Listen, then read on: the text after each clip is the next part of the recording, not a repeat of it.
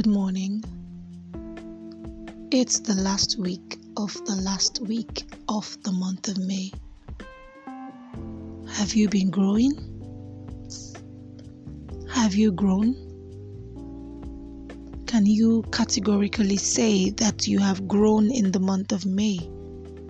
Can you categorically point out the areas you have grown?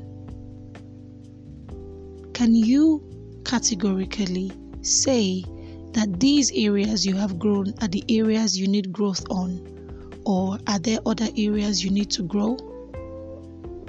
These are questions I asked myself, and I'm asking you as well.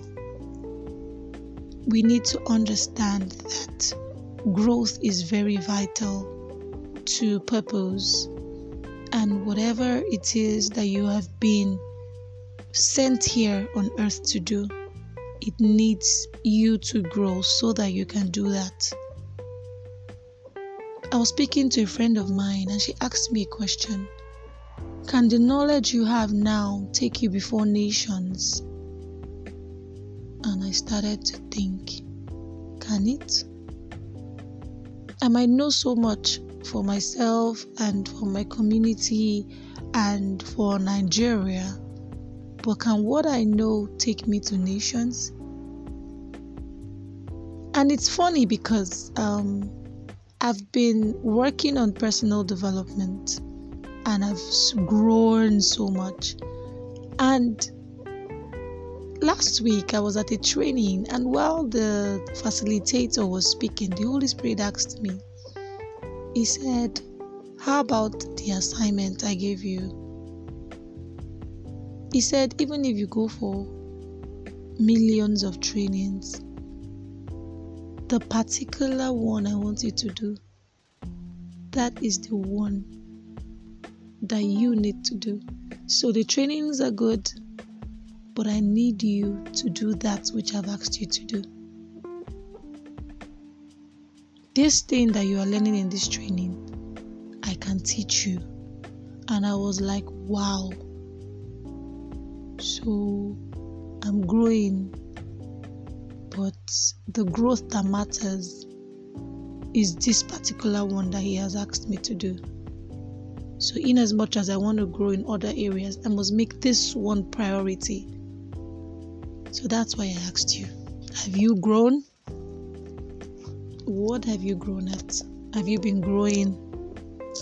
Is that the kind of growth you are supposed to be growing, or another kind of growth?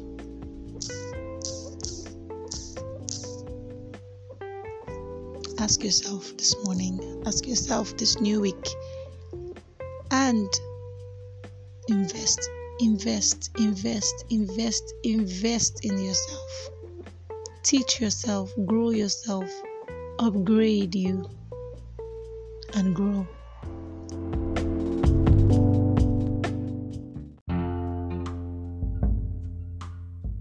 And for today's devotional, we have been talking about the Son and the Father for quite a while now. May has been filled with the Son and Father series, and I must tell you, I have learned a lot.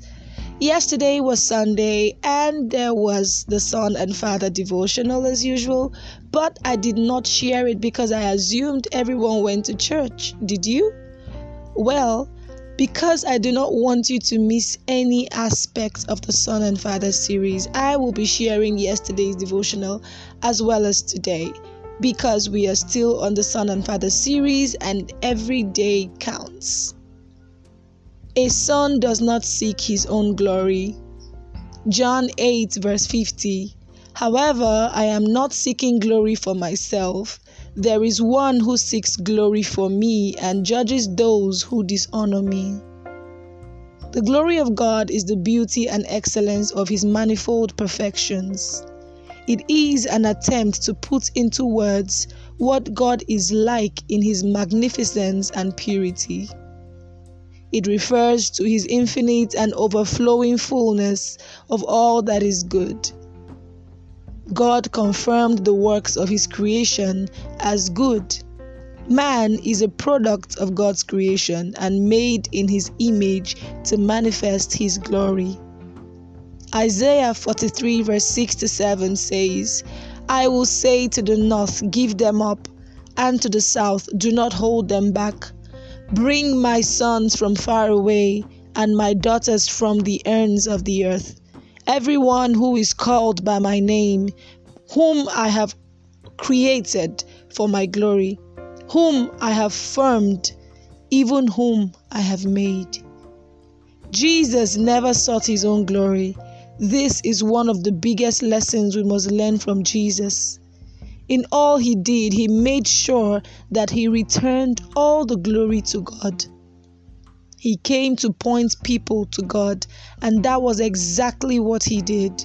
He disregarded the applause of men. Even when men applauded him, he made it clear to them that he was able to do all he did because the Father enabled him. The lesson to learn from this is that God honors you when you do not seek your own glory but his glory. There is nothing God cannot do with the man who will always give him back the glory. God created us for his glory, and he wants us to bring glory to his name in everything we do, like Jesus said in John 17 verse 4, I have glorified you down here on the earth by completing the work that you gave me to do. Confession. In all I do, I vow to give God all the glory, no matter the circumstance, and at all costs, that men will see and glorify my Father who is in heaven. Prayer. You are the Lord, that is your name. You will never share your glory with any man. Lord, help me to always appropriate all the glory to your holy name all the days of my life. Help me to never directly or indirectly share your glory. Amen. A son pleases his father. John 8 verse 29. And he who sent me is always with me. He has not left me alone, because I always do what pleases him. Complete obedience is one distinct characteristic of sonship.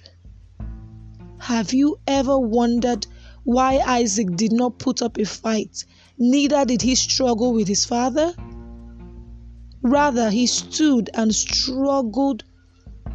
He stood and watched while his father prepared an altar for him to be laid up.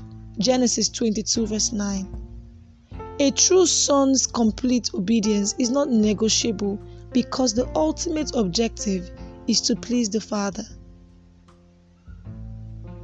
John 8:29, Jesus said, the one who sent me stays with me. He doesn't abandon me. He sees how much joy I take in pleasing him. And he said further, the Father had not left me alone. Why? For I do always those things that please him.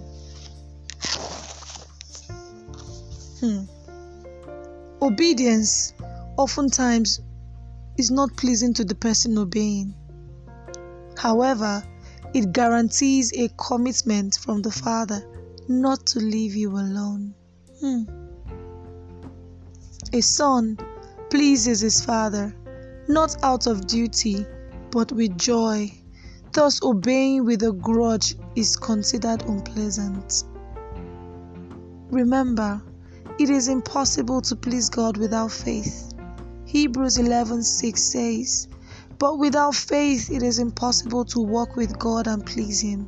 For whoever comes near to God must necessarily believe that God exists and that he rewards those who earnestly and diligently seek him. So also it is considered unpleasing to God when obedience is not joyful.